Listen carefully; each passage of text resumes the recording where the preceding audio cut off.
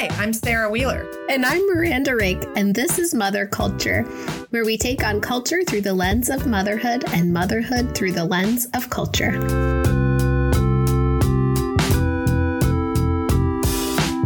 Hi, you sound better than last time. Thank you. My cough drop just fell out of my mouth. So gross. And my daughter's not here to pick it up. Darn. Wow, double gross. I like when you're like, how do we all get the same sickness? Like, how does this just spread through our house? You're like, oh, you're literally sucking my medicine after I do. Yeah. Yeah. Over at Romper in my day job, I'm working on a piece about supplements, and it's a heavy hitter. So everyone get ready. And but then here I am, like, guzzling any supplement that they sell at Whole Foods. And they sell a lot. And they sell a lot. I'm really gravitating towards the, like, is the label really weird and it looks like some lady made it herself, and it definitely has like bee products I've never heard of before, 'Cause that's what you want, right? Oh, yeah. That's like the good witch stuff. It's not like an Amazon, whatever, nothing pill. Right. It's got a weird texture, kind of like grosses me out. I don't want to know like what part of the bee made this product. But I can guess based on the texture. It's the butt. Just so you know, all the good stuff comes out of the bee butts. Yeah. I mean, if it doesn't taste like rocks, it's not working. I think that's the kind of how the world of supplements works, right? Yeah, I think I can feel it sort of burning around my sternum when I drink it. And that feels like the good stuff. Yeah. I haven't talked much about it on the pod, but I've been dealing with some super cool, mysterious dizziness for like 3 months. And the money I have spent on supplements. Oh, my goodness. And there's like ones that you take. There's like the twig pills. And then there's like the things that you mix in water and like drink at night. I was doing like 7 a day. Like I had to like write myself a cheat sheet. It's a lot for anybody, but especially an ADHDer. I was like, I need like a personal assistant to help me remember to take these fucking supplements. Do you recommend, is there one that you're like, wow, I'm going to take this for the rest of my life? Not that we are in the business of prescribing stuff to people, but. No, I mean, I think if I had to take one like medicine, to Desert Island with me, it would be those Tums that taste like candy. I think it's mostly because they taste like candy. But no, I mean, I get it that this is how the body works, but it's hard to just be like, sometimes it takes 6 to 12 months to see if these things really take effect. And I don't know. I look forward to reading your piece. Maybe it'll save me some money. Well, that's the goal. We'll see. It's not saving me any money, and I wrote it. Yeah, but it made you a little money. A humble literary sum. Yeah, we'll see. Publishing is dead, but you take what you can get. Yeah, we're fighting the good fight. Speaking of fighting the good fight, how is your teacher strike going? Oh, yes. I have something to share, which is really sort of obnoxious sounding because people have like had to quit jobs, and it's, brutal out there. We're definitely going to have no school in the month of November. But I was driving to the grocery store today and I looked over at a playground, and like it has sort of like there's this tree area and there's like a play area. And normally in the middle of the day, there would be like, I don't know, an elderly woman walking the track or something, Yeah, because kids are in school. But it was just full of families. It was like, parents with kids. And when I go to coffee shops, it's like there's kids everywhere. There's just kids in all these public spaces. And it's like what we were talking about in a previous episode for attentive listeners, like third spaces, like the whole city has had to become third third places, like for families during the strike. And you see I saw grandparents, so many grandparents with kids in the middle of these weekdays. And there's this part of me that's like, this is really lovely. And I feel like the city, people who don't have children are maybe more compassionate than normal towards parents. Oh, I thought you were going to say really getting annoyed. No, well, okay. I'm projecting. I'm choosing to believe that we're more welcome than normal in these sort of traditionally adult spaces. I mean, a park is like a child place, but I don't know. It feels like there's this a little bit of a like, oh wow, this is rough for you all. Like, it's okay that your kid is like spilling croissant pieces all over the floor here. Yeah, on a Wednesday. True. We really like shut up all the kids in a town in these buildings for 8 hours a day, during the school year, at least. It's interesting to kind of like peel back the curtain. Right. It like bums me out sometimes. I mean, school's great and I love it and my kid needs it. And boy, does he miss it.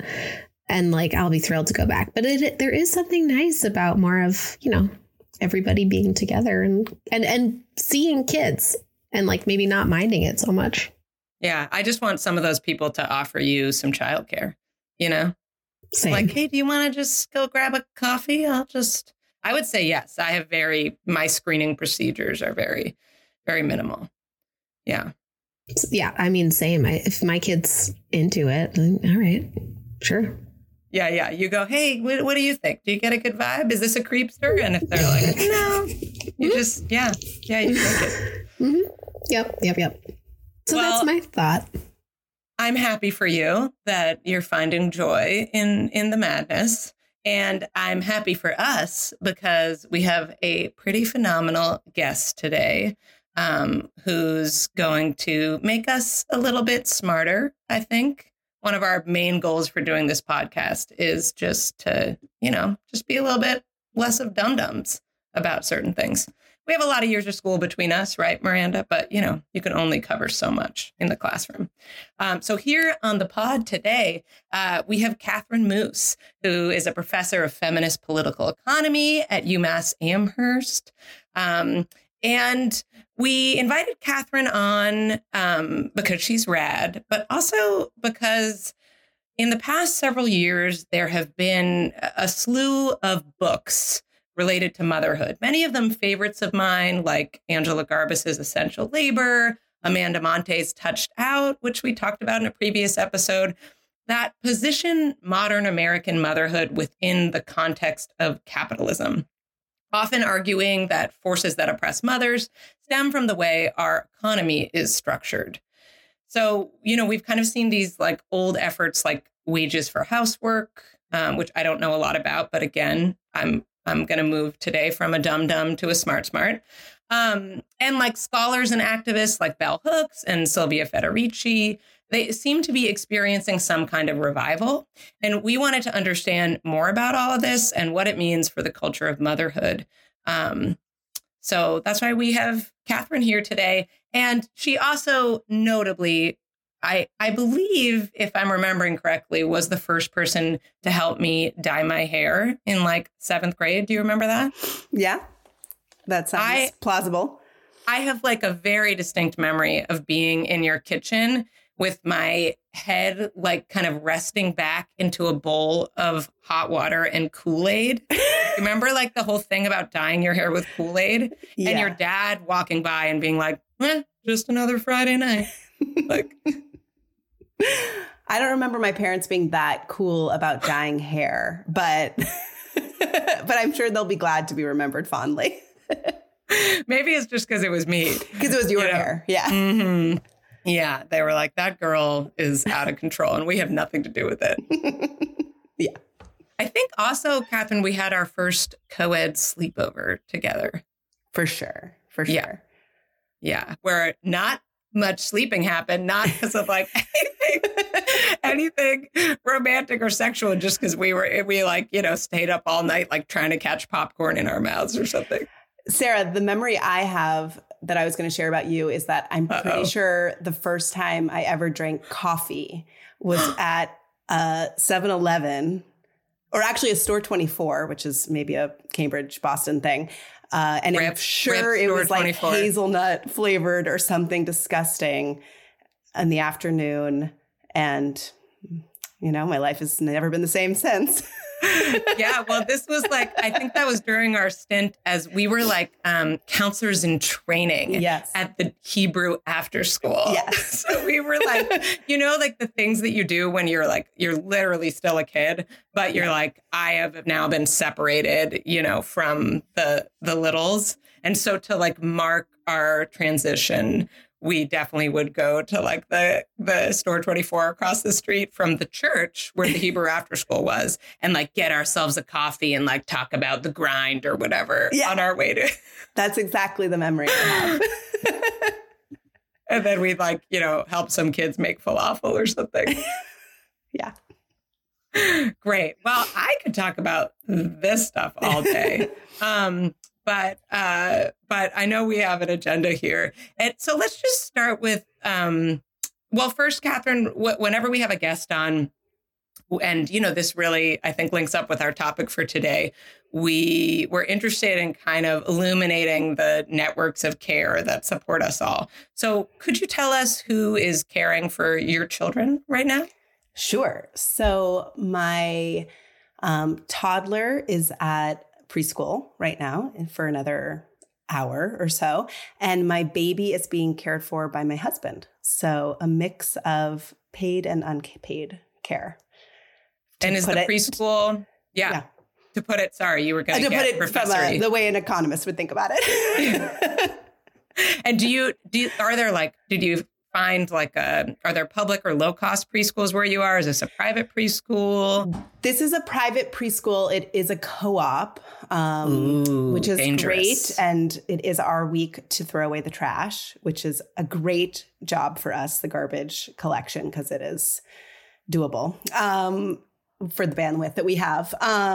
But yeah, there are not a lot of public options in our area that we would be able to access, unfortunately. So this is kind of the next best thing. Is being the trash collectors at a co-op. Yeah. No, paying the equivalent of in-state college tuition and picking up the trash a couple times a month. It's a lose-lose. Yeah. And your little one is really little, right? You're still on maternity leave? Yes. So my little one is under 5 months, but I am on paid maternity leave from my university. Yeah. What's that sitch? That's a great sitch. I have the fall semester off, and my partner, who's also faculty at UMass Amherst, has the spring semester off. So paid. It's a nice paid. Full yeah, paid? 100%. Yeah. Ooh. Yeah. That's sexy. Thanks to my union, really. I know you talked a lot about unions, but this isn't something that the state of Massachusetts just benevolently gave us, but something that was fought for. Mm-hmm. Yeah. Cool. Well, I'm happy for you. Yeah, it's wild the ranges. My husband's company got like bought by a new company, and all of a sudden he went from like the state 6 kind of to 8 weeks partially paid for partners to 4 months off paid for our second kid. That's great. Yeah. But it's just wild, like how, I mean, it's just like so unequal. Mm-hmm. Yeah. Okay. So let's start with some basics for your students here, for the class, me and Miranda here. So what even is feminist economics? Did I say that right? Yeah. Feminist economics. It is a field in economics that looks at issues of gender and how they relate to economics. So this is something that, has really developed over time, and people have been working on it and theorizing how gender plays into the economy, how it influences work, paid and unpaid work. And it really kind of came into its own professional space in terms of having a professional organization, the International Association for Feminist Economics, and a journal, Feminist Economics, in the 90s. So it's old in the sense that people have been writing about this for, 100 years, but it's newer in that sense, in terms of sort of having a professional identity. But issues around things like the gender wage gap, or care labor, or labor market segmentation, like why are women in some sectors or some industries and not others? These are all things that relate to feminist economics.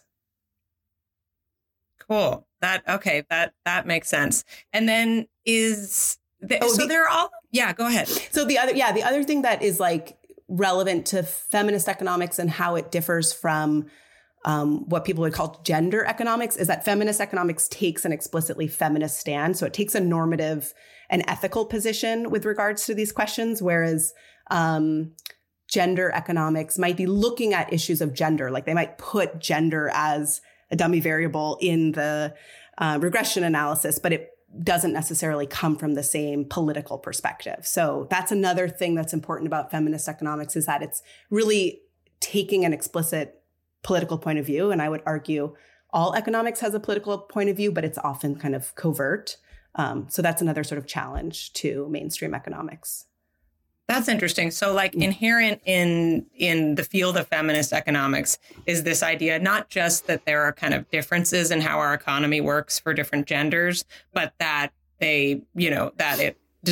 those differences are discriminatory towards women and need to be remediated. Yeah. I would say so. Yeah.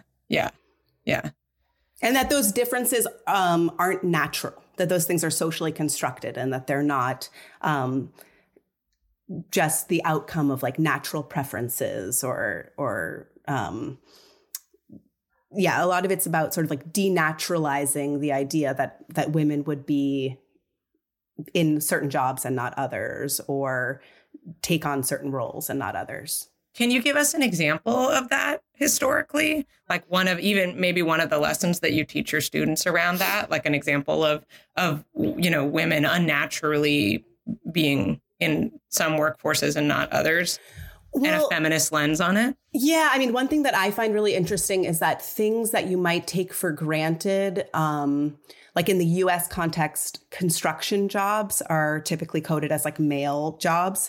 But in other places like India, for example, that's not the case. Like women, low-wage women are doing these really hard, crappy jobs. It's just that in the US, these are like better jobs that are more protected. And so they have men in them. So there's nothing about being female that keeps you out of a construction job sort of globally. It's contextual to how good is the job? What are the protections? Who wants to get into the job? Is it the lowest wage job? And then are women sort of pushed into it? Same for like manufacturing in the US versus abroad, things like that. Or another thing that we see is like when women go into an industry, typically those wages go down. So things like you see this happening in like tech or medicine or something like that. When women enter these fields that were high paying, the wages actually go down, not because, women don't like to make money, but because now there's other forces that are sort of putting downward pressure on the wages, such as discrimination or other factors. That is like totally news to me. That's fascinating. So not just for women, we know there's a wage gap between men and women in a lot of professions, but not just for women, but for everyone. Like when the tech sector, for example, got more women, overall wages go down? You will see that. I mean, you'll see that over time. I mean, and then the reverse is also true, whereas like when, say, like men join nursing or something like that, wages go up. And they'll go up for men more than they'll go up for women. So what are like the mechanisms that cause that? Well, there's different theories around like discrimination. There's different theories around the limits to women's ability to like work really long hours. So yeah, there's all kinds of like different mechanism. I'm not an expert on gender wage gap, so I might be like not doing as well as not giving you as great of a story. You're experter. I think you're the expertist. on this call, at least. So, but. Yeah. But just to say that it isn't like a natural phenomenon, that some jobs are like for men and some jobs are or for women, or some women are good at this or men are good at that, or that kind of. That's so interesting. I started out as a teacher and I worked in schools for many years. And like, that's such an interesting profession for gender dynamics where, I mean, at least what I observed, and I think this is documented, that, obviously there's more men in teaching. They tend to be in positions with like older students. They're more likely to be like the 5th grade teacher at the elementary school or high school or middle. And also that they move up to admin, administration positions pretty quickly, which make more money. It's like if you have a man in a classroom, it's like this slippery fish. And I always just kind of watched that and thought about all the little forces at bay there. I mean, I'm thinking about them as cultural, but you're really positioning them as like, would you say something like that? Maybe the insidious factors that, would encourage a man and not a female teacher to become a principal are more than just culture. Are they sociological? Are there are economic forces at play? Yeah, I think they're political, economic. And I think that the economy encompasses culture and social practices, right? So the fact that like the male teacher might get more mentoring or might be pressured to, both feel internal pressure or from elsewhere to kind of climb the ladder. Women might have gotten a lot of messages to not do that. I think those are things where they're both cultural and political and economic. I think it's hard to really separate. I typically focus more on the political economic story because that's my training. But I think the cultural and the social part of it is paramount. Is that like widely understood in the field of economics? Like, I like the way that you say that, but I don't know if I, as just kind of like a layperson, feel like all of the economic ideas I consume seem to like really understand that culture and social forces are absolutely, impacting economics. Yeah. I think in a more mainstream approach to economics, typically will sort of abstract from culture and be like, that's outside what we study. That's outside the model. And then it leads people to naturalize things. It leads them to be like, well, this is what people have done. Or there's this idea of economics of revealed preference. So you do what you want to do. So if women go into care work, it's because they love caring for children. And if men go into engineering, it's because they love science. And there's no discussion of like, well, how did their 5th grade math teacher make them feel about themselves and all of these things? But I think more critical economists and certainly feminist economists would take that into consideration. And that is another kind of difference in the field in approach. It sounds really hard. Like, if I can jump in, like, it sounds like I would imagine that like economics is a very like this is something I think of as like numbers and data and measuring in this quantitative way. But it sounds like you probably also have to be comfortable working in softer sciences and digging into questions of causality and correlation and really asking questions maybe like 4 or 5 times to like get underneath or get close to the ability to like make a statement kind of like you're making like, oh, actually women are pushed out, like I think to get it seems to me that to get to that place as a point of arrival that is very powerful, like a powerful point, I would imagine that's a huge amount of work with data and then also maybe like sort of social sciences. I don't. Yeah, I would say that economics is a social science, but so like just to start, but it is a quantitative one typically. So yeah, I would say it's about asking good questions and then trying to figure out like the right method to answer it. But I would say that for any social science, I guess. Yeah. Yeah. Yeah. No, it's really interesting. As a person who brain cannot like I struggle in like statistics, you know, but I really value that information. I just, I'm just thinking about like how you must have to be pretty agile to move sort of one foot in data and one foot in these more like theory. Yeah. Yeah. Yeah. But isn't that just actually what everything is? Like the kind of thing that you're describing that, you know, there are some economists who are like, that has nothing, you know, culture has nothing to do with me. I'm just a money person. Like, isn't that a lie? And, you know, and so I don't know. I just feel like I think about this in psychology all the time, or parenting research, that like, you know, there are so many other kind of fields and paradigms that you have to go into in order to make any conclusion that is like, you know, really meaty and robust, right? Like if you're just like nothing is separate really in a society. Yeah, I think that's right. I think that's the goal of doing good social research. So I'm in. Yeah, Miranda, did you want to? Oh, I was just going to say, should we get into our? Yeah, get into the. Yeah, I'm interested. You know, Catherine and I have talked offline about this a little bit, and so I wanted to get into it here, you know, on the air today. There was a recent review in the New Yorker of Minna Dubin's book, Mom Rage, by the critic Merve Emre. And I'm less interested in her critique of the book, but there was something compelling in it for me, which is that Emre calls out what she refers to as like pop feminist nonfiction.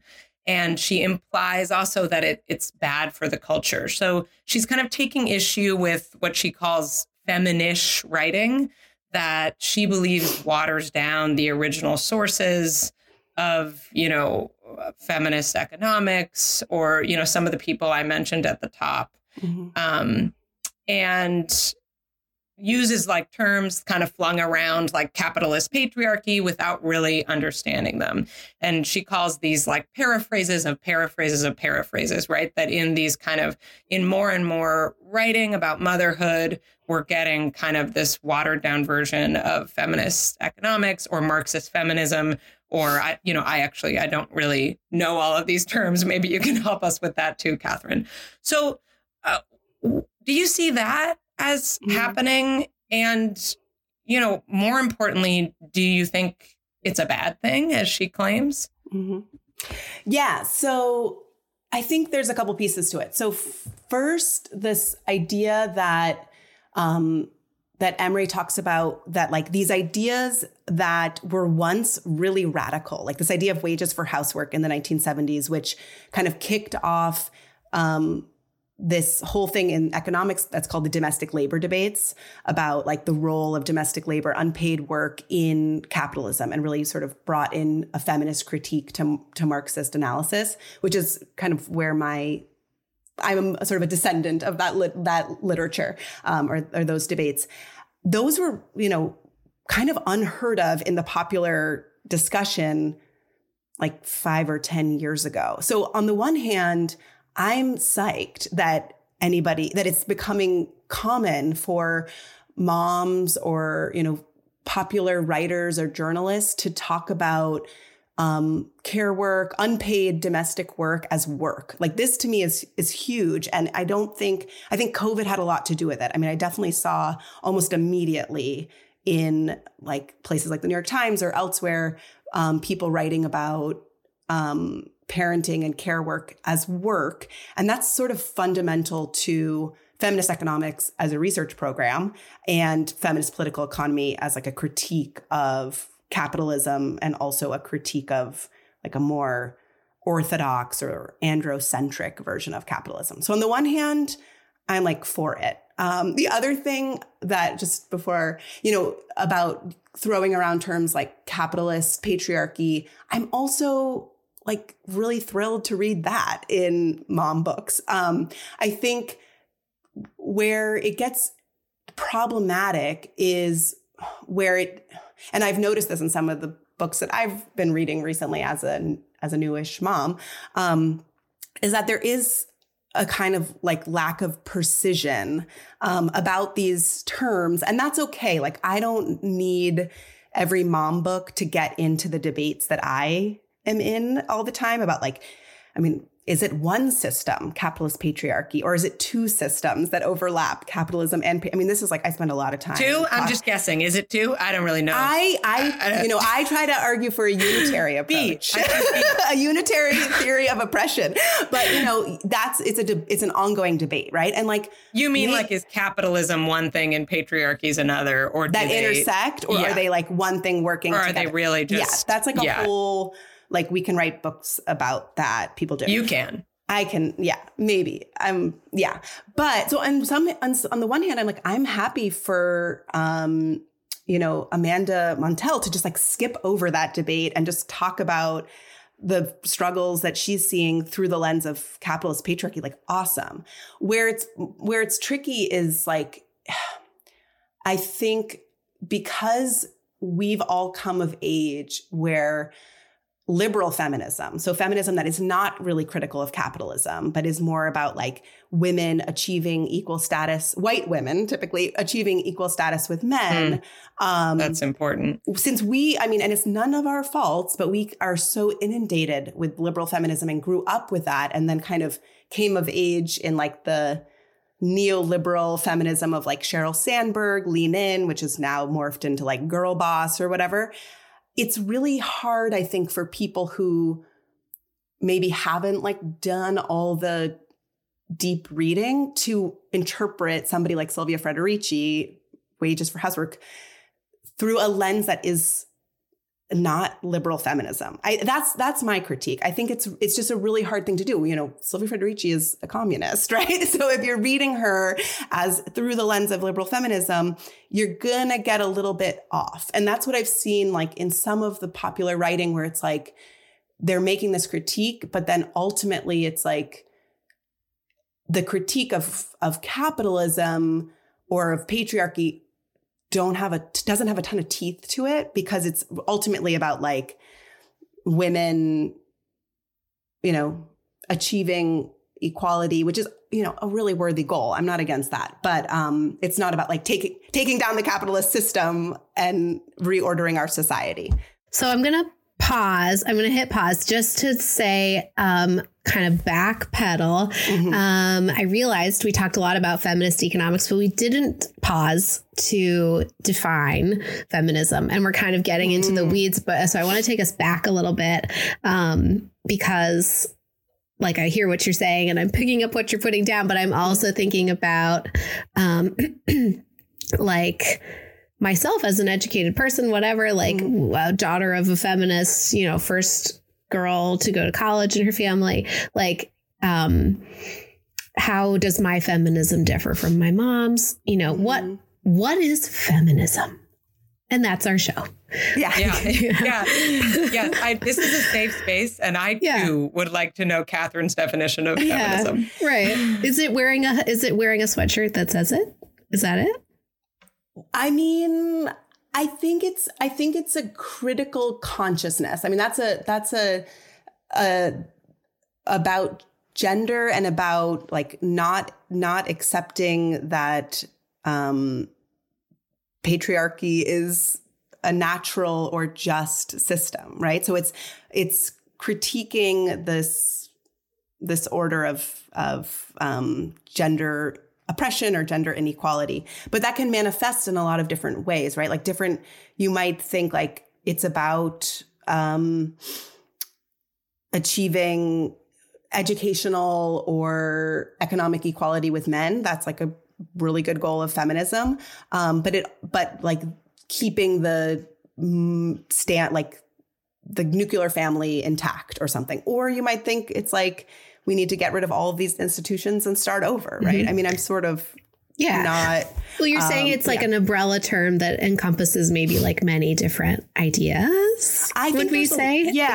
People use it in different ways. Kind of we're getting into the weeds of what we're kind of here to talk about, which is like, I think, right, like people saying I'm a feminist in this like pop culture way without maybe understanding like And then does that matter? Is that okay? Like, right. Like you are a person who spends lots of time thinking about this in these really complex, brilliant, important ways. But then to use an economic term, like trickle down, like, does it trickle down to, I need to like push my glasses up my nose for using that term. Does it matter, right? Like if I can't define my own feminism, but I kind of have this feeling about what it means. And if that feeling that impacts my behavior or, and this is an over like simplification of this question, but just for the sake of sort of when you say liberal feminist, right? I sort of think, well, that sounds good. You know what I mean? Like, but then as you're talking about it, I'm like, oh, that doesn't sound so good. Or, you know what I mean? So I'm curious about that. Okay. So I think the reason it matters is because, like what your understanding of feminism will dictate your behavior, right? So if the idea is like being a feminist is having more women in political office, maybe that means you're electing more women, or you're going to have more women in like CEO positions or something, then that's like, maybe you're going to climb the corporate ladder. But if it's a vision of like all women and people of all genders and children and men will get to like have all of what they need for human flourishing, then it's really different, right? Because you're not going to have a vision of feminism that excludes, Black and brown women and like necessitates their exploitation so that you can like get that C-suite kind of thing. And that's where like different definitions of feminism, I think, are really paramount. So we saw, like, I would say in the early 2000s, like people talking a lot about intersectionality and intersectional feminism, and that became kind of like a buzzword, which is really important. It's really important that people bring in race and class and other kinds of social difference into feminism. But that also was kind of interpreted, I would say, through the lens of liberal feminism, because it kind of became like a thing you put on a tote bag or like, which is fine. I mean, it's great to have merch. That's great. Yeah. But like we all like that stuff.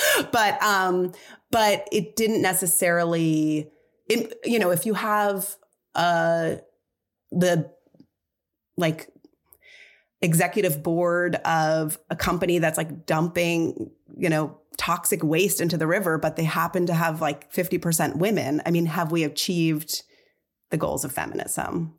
Or whose goals of feminism, that kind of thing. So all of that makes sense to me, Catherine. It's super, super helpful, both kind of your defining of terms and kind of thinking too about the impact of different theories or paradigms kind of like showing up in the culture and like in real time for a society.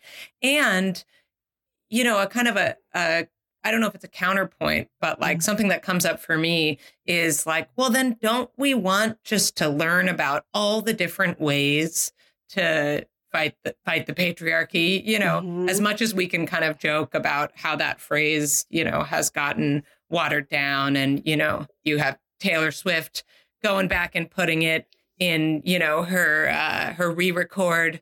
But that's good. I mean, I'm not against that. Right? And that's everyone good, was like, right? everyone was like, they didn't have fight the patriarchy keychains in 2013 or whatever, but there was a whole debate about that. It was like, who cares? She wants there to be a fight the patriarchy keychain in the song. And now it's there. We're just superimposing it back into, the culture 10 years ago. But aren't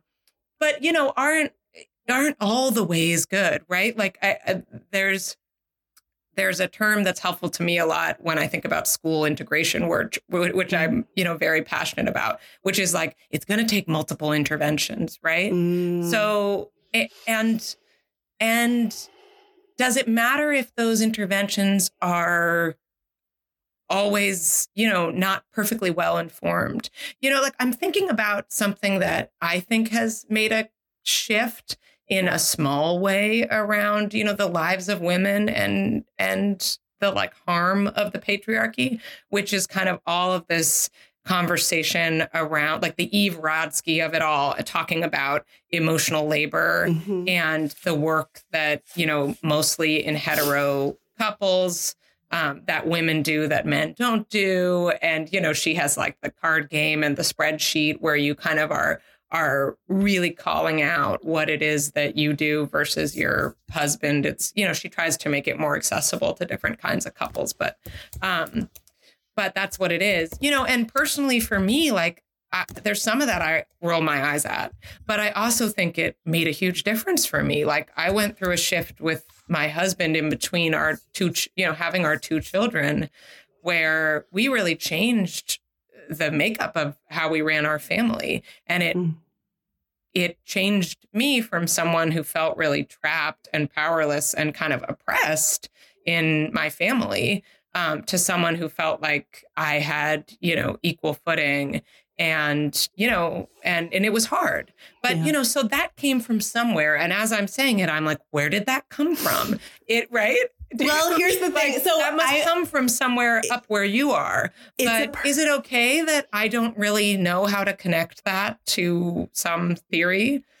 So it's a perfect example because emotional labor is actually from feminist sociology, and it was coined by Arlie Hochschild, who's like a very important sociologist who has also coined the double shift, second shift. That was her book. So that concept has changed a little bit in the popular. So with the original meaning was more like the emotional labor you do, like as a waitress, like being nice to some skis ball, or like, like a flight attendant, making people feel calm. Yeah. So it's like that kind of effective labor. But I think like the emotional labor, the way you're using it, of like in a couple or like remembering to send a thank you card or like a birthday, bring a birthday present to the party or whatever. This was Fair Play is the book. Yeah. That's a really important thing to have women talk about. So like, does it really matter that they're not using, that the word has shifted in the last like 20 or 30 years? I don't know. I mean, it's interesting to me that these things are happening. I think it's a good example just because I happen to know where that word came from or that phrase came from. But where I think it matters more to me, at least, getting back to like some of the other political economy questions is like, Can I just pause you for 1 second, Catherine, because I'll lose my thought. But I just have to say that I am aware that like speaking about fair play and like the impact that's had on, women kind of making their relationships more equal. I do think it's likely that that's, only been helpful for a pretty privileged set of women, and as you were talking about intersectionality and kind of liberal feminism traditionally excluding women of color or, I'm sure trans women, there's a history of that. Right. I'm just acknowledging that like one of the critiques of my own claim that like what, there's nothing wrong with that is that like, well, did me reading Fair Play and making my marriage better, did it liberate, my, the species? I mean, or did it just kind of make it even better for a select few, Okay. Sarah, how dare you not liberate the species? Yeah, how dare you? We're here to complain about you, actually, Sarah. Yeah. Like reading Fair Play and improving your life actually ruined my life. This is why I have such trouble making decisions. I'm like, should I get these genes? Is it liberating the species? Oh my God. So, okay. You talk, dear guest. Catherine. Yeah. Okay. So, I think finding a way to like better negotiate care work and emotional labor with your partner, it's your small step in liberating the species, right? Because it has an effect on your family and your kids and your community. So I think that's it's not a waste of time. No way, not at all. And it kind of leads into what I wanted to say about like the maybe misinterpretation of some of these concepts or the like loose interpretation. Where it makes me nervous is when the popular culture like uses these phrases and then it's not really clear like who the enemy is or like who's causing our problems. So like I think like negotiating with our partners, especially if those partners are male or masc and are doing less than their fair share is like very important towards liberatory, emancipatory politics.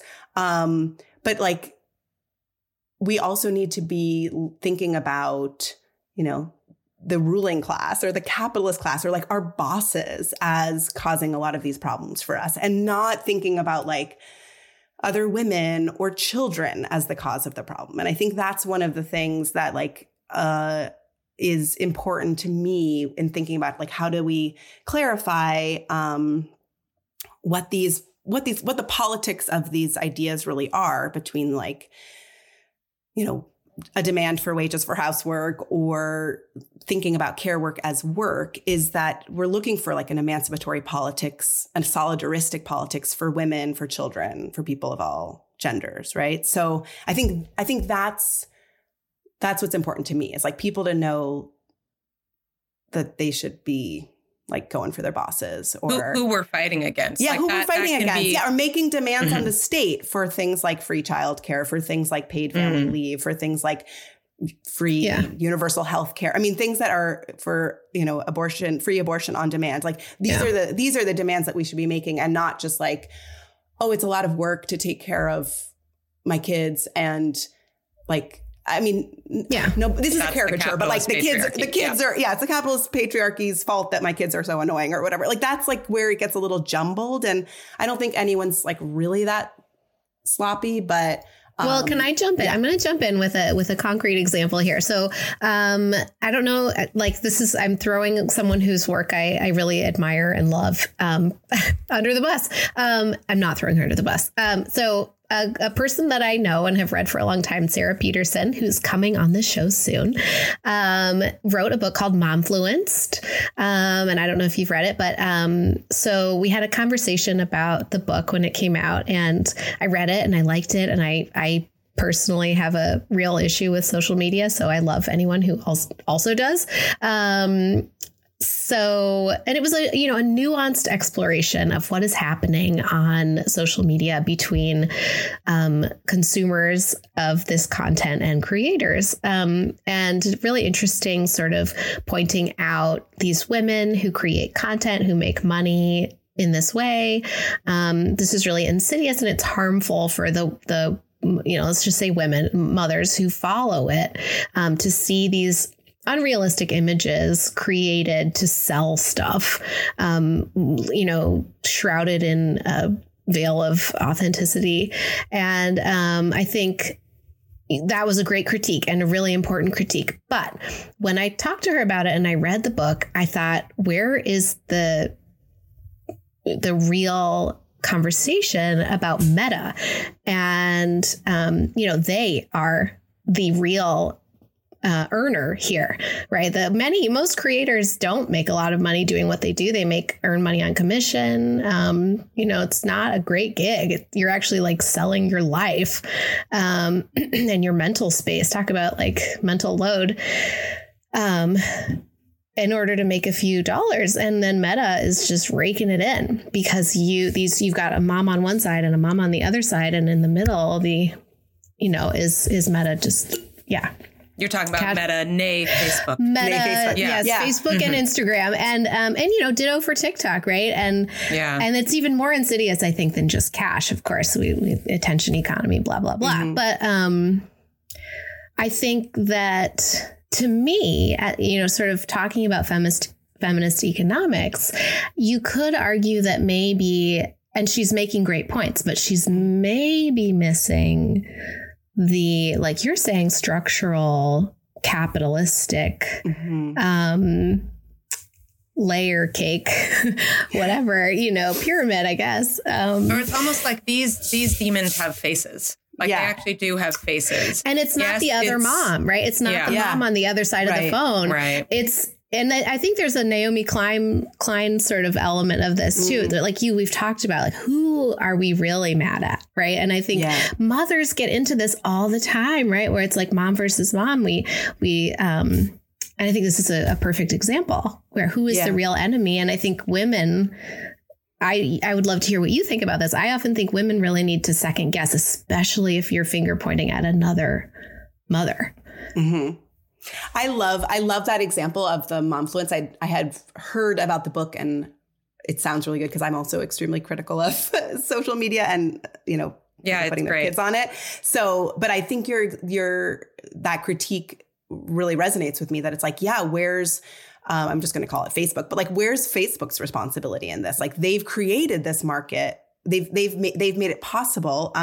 You could also say, like, where's the US government in terms of like regulating? I mean, they should be much better regulatory controls over these social media platforms. So these are the entities, the institutions that we should be fighting, not just like, rolling our eyes at these other moms. And I think that, yeah, that's exactly right. I was thinking about multi-level marketing when you were talking about that, because it's so easy. Speaking of supplements. Yeah, supplements or leggings or oils or whatever. And it's so easy to be like, oh, these like fools doing this thing. But it's like, what is going on in the economy that these women need access to a way to make money that isn't full-time work outside the home? Like, I'm assuming that it's because they have their care responsibilities are so great, but their partners are probably, they still need to bring in some money, right? Because like what used to be called the family wage, the idea that like one person,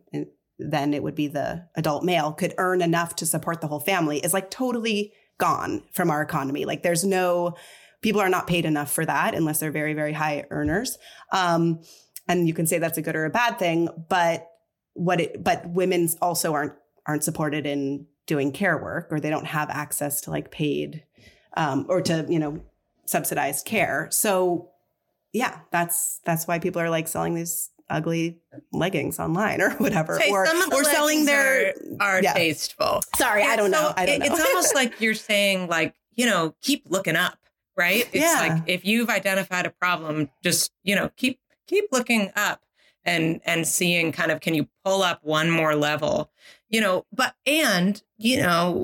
there's work to be done within your, immediate systems, right? Like, all of that, I think, can exist at the same time. And when we talked about schools here and protest on a previous episode, we talked about this, like the role of kind of individual, action, and the role of like, systemic change, and how it can be a both and. That like it can matter, like you said, you've validated me very much, old friend, that it can matter that, my marriage is more equal, and we can also need something larger for, a larger group. I'm wondering, I know we have to wrap up, Catherine, and I'm wondering, like, from your vantage point and with your experience, like, what would be your wish for what mothers would understand about the lens in which you see the world? Oh, that's such a good question. Well, I would want them to really realize that they have some like really important, an important economic role. Like, raising children is, and this is something that's like missing from some of the popular literature. It's not just like,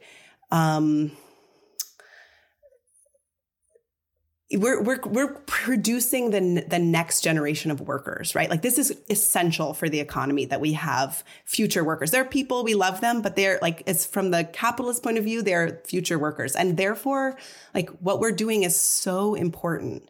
And we should be able to demand a lot more for that, a lot more support, a lot more help. And we also, like, I would hope that mothers would think of, themselves as having like this revolutionary potential to, teach our children to, question oppressive systems, including capitalism and including patriarchy. So that would be my great wish. This is great, first of all. And then also I think about, to circle back to Minna Dubin, and I haven't read her book, but I read her initial essay that sort of launched all of this. And it's great. And I have to say, a lot of the way that she made kind of these things digestible was very helpful for me, and I think helpful for a lot of readers. So that was my counterpoint earlier. Go ahead, Miranda. So I think like when her essay first came out, whenever that was 2019. 19, yeah. So my son was like 18 months old, and I posted on Instagram, speaking of Meta, about my kind of gut level response to it, which was that I didn't like it. I think she's a smart and interesting person. And but I really felt like this is a person with like anger management problems, and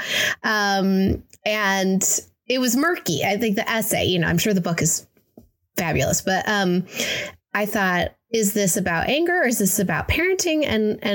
And I know it resonated with people, but I ended up in these conversations with a lot of other mothers my age who sort of felt the same, and who felt that this was an essay not about rage or anger, which Minna herself ends the essay saying she went to anger management therapy, but which is great. We should probably all need that. But maybe this was about parenting under late stage capitalism. And not about, maybe your rage is not at your child. Maybe your rage is maybe you need to look for a different place to direct that rage. Totally fine to have rage, but maybe it's going in the wrong direction. And I think that we can plan another episode, but I would love to hear more about, I don't want to raise workers for capitalism, but when you say that, I think you're doing it, whether you like it or not. I mean, boo. that's the thing, whether you like it or not. I mean, unless you're independently wealthy and they're not going to have to work for a living, then they're going I'm to be working workers. on that. Yeah, by the way, you can figure that out slowly but surely. But you're doing more than that, cave right? living. Yeah. You're also like raising people who might resist capitalism, right? Or who might overthrow capitalism, right? So it's that tension between like, you're doing this really important thing that the economic system is completely dependent on, because the whole economic system is running because of the work of workers, and you're making workers. And you're therefore really important to the economy, whether or not it's acknowledged or remunerated or anything. But at the same time, there is this revolutionary potential to raise people who question these systems, and who question patriarchy. I mean, I think that's a big job that we have. That's not what our bosses want us to be doing typically, unless you have, a great anti-capitalist, anti-sexist boss or something. But I want to get back to the point about Minna's book, which is that I have a similar feeling, which is like, we do want to have a feminism that is in solidarity with children, right? So because that is part of being anti-patriarchal, right? Patriarchal is having the patriarch, the like male head of household, call all the shots, and that also oppresses children. And so I think as mothers, we do need to direct our anger at the systems that children really are not in control of, right? And our society, you've talked about on your podcast before, our society is really not set up for children, and we want one that is. And that would be to our benefit. So that's another thing that I think is just a really important thing that we can intervene on maybe in this discussion. Yeah. And I think to that, to both of you, having read Mom Rage, and this was some of my confusion at the New Yorker piece, even though I really, found some really interesting things in it, that I think the book is that it's that journey of like, how do I go from this thing that feels directed at my child, where it's pitting me against my child, my anger, and it's making my child my enemy, and pull up. And the book is a pulling up of like, what the hell is going on and what's behind this? And this isn't just about even what's going on in my family dynamic or my marriage. It's about these larger systems. And so what she does is kind of take that very personal anecdote that's in the essay and go on this journey of like, what is the system that kind of led to me in my home freaking out because my kid won't brush his teeth, you know? Yeah. And so I do think that that's such an interesting journey to follow someone on. And it's also, I think it's also an example of like the kind of the yes and of like, okay, you can go to anger management and you can be like, wait a minute, I need to get involved politically in, making better childcare, or, working so that schools are more inclusive of neurodivergent kids and preschoolers with, atypical behaviors, which she talks about in the book is like a big stressor, So I think it was a nice kind of call for that.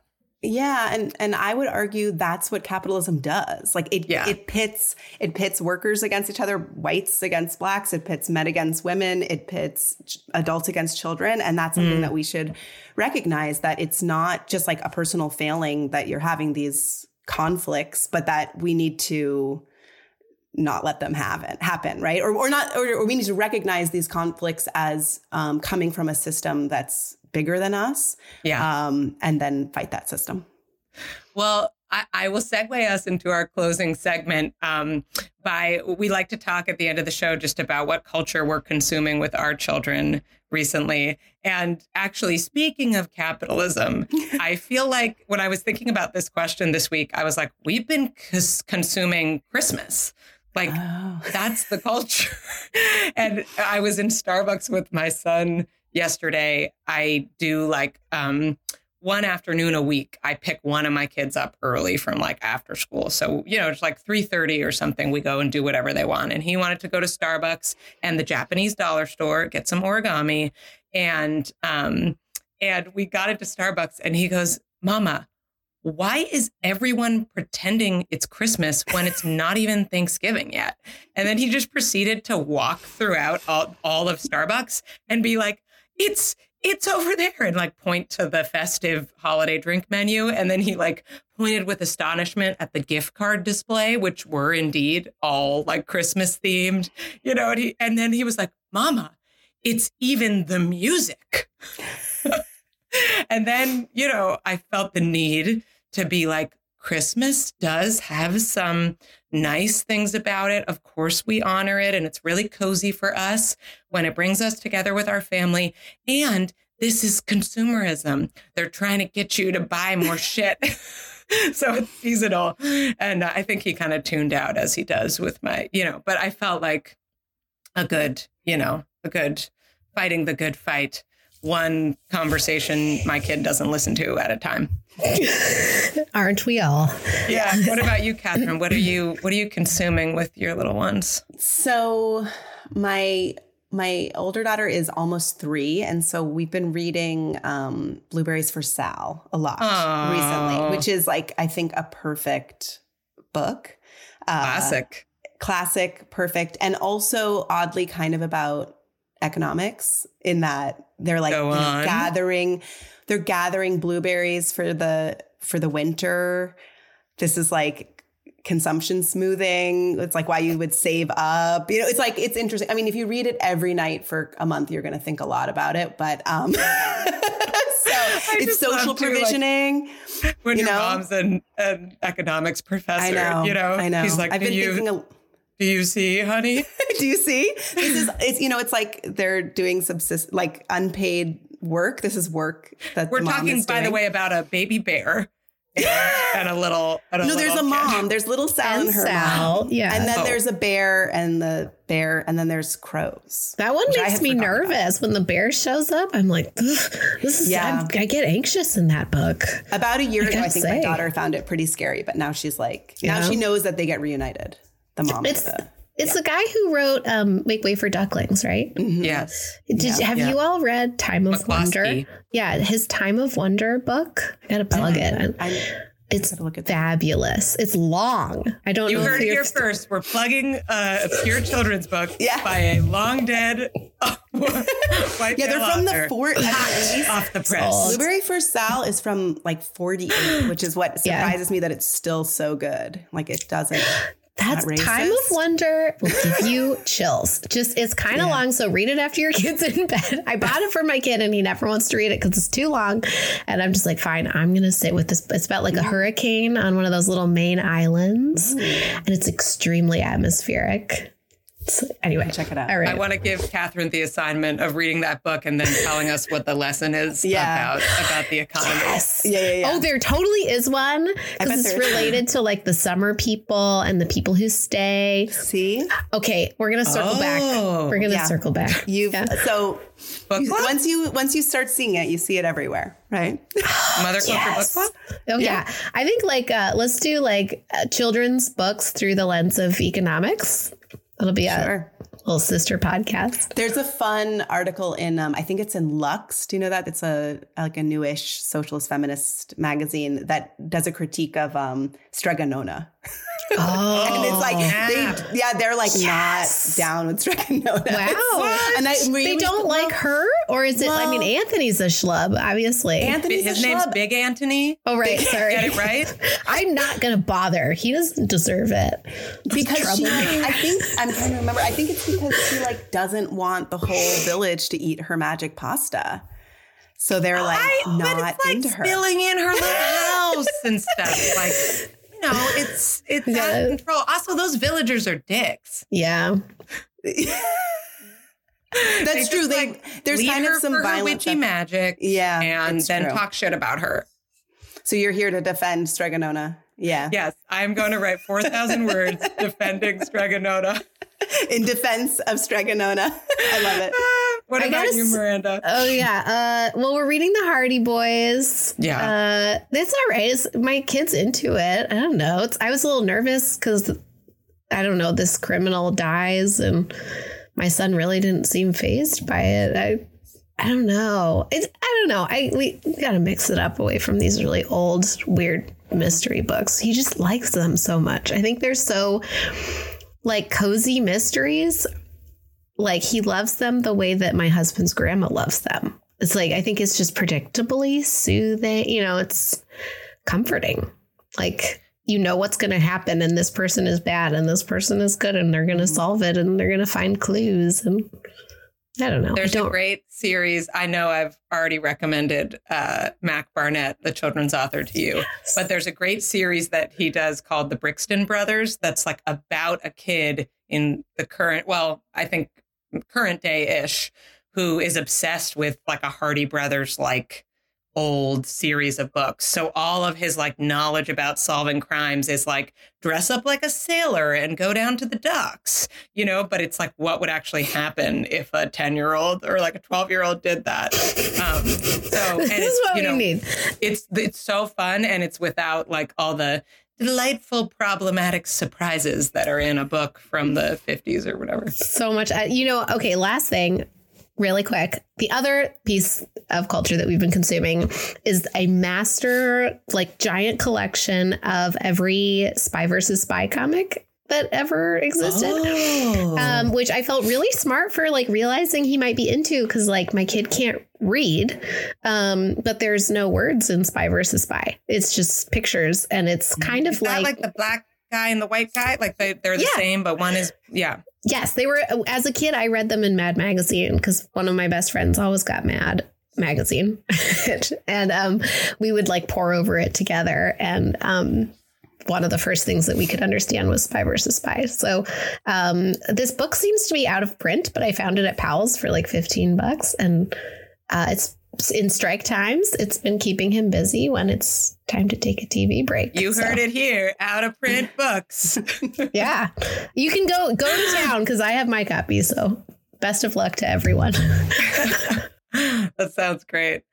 Well, that's all for us today. We're so grateful to you, Dr. Catherine Moose, for your time and dropping your knowledge and trying to unpack some of this with us. I think we took off some of the layers.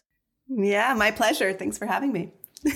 Yeah, for sure. So we'll see you next time. And like my mom always said, I'm going to raise you as a good little worker under capitalism so that you can grow up strong and overthrow it. Mother Culture is produced by Opus Nox Media with music by It's Electric. Follow us on Instagram at Mother Culture Show and find us wherever you listen to podcasts. Don't forget to feed the all-knowing algorithm by liking, following, subscribing, rating, and reviewing. Thank you. And please check out our Patreon at patreon.com/motherculturepod, where you can follow us for free or become a paid member for just $5 a month, which honestly doesn't even get you a latte in major American cities these days. You'll support our production and receive some serious perks.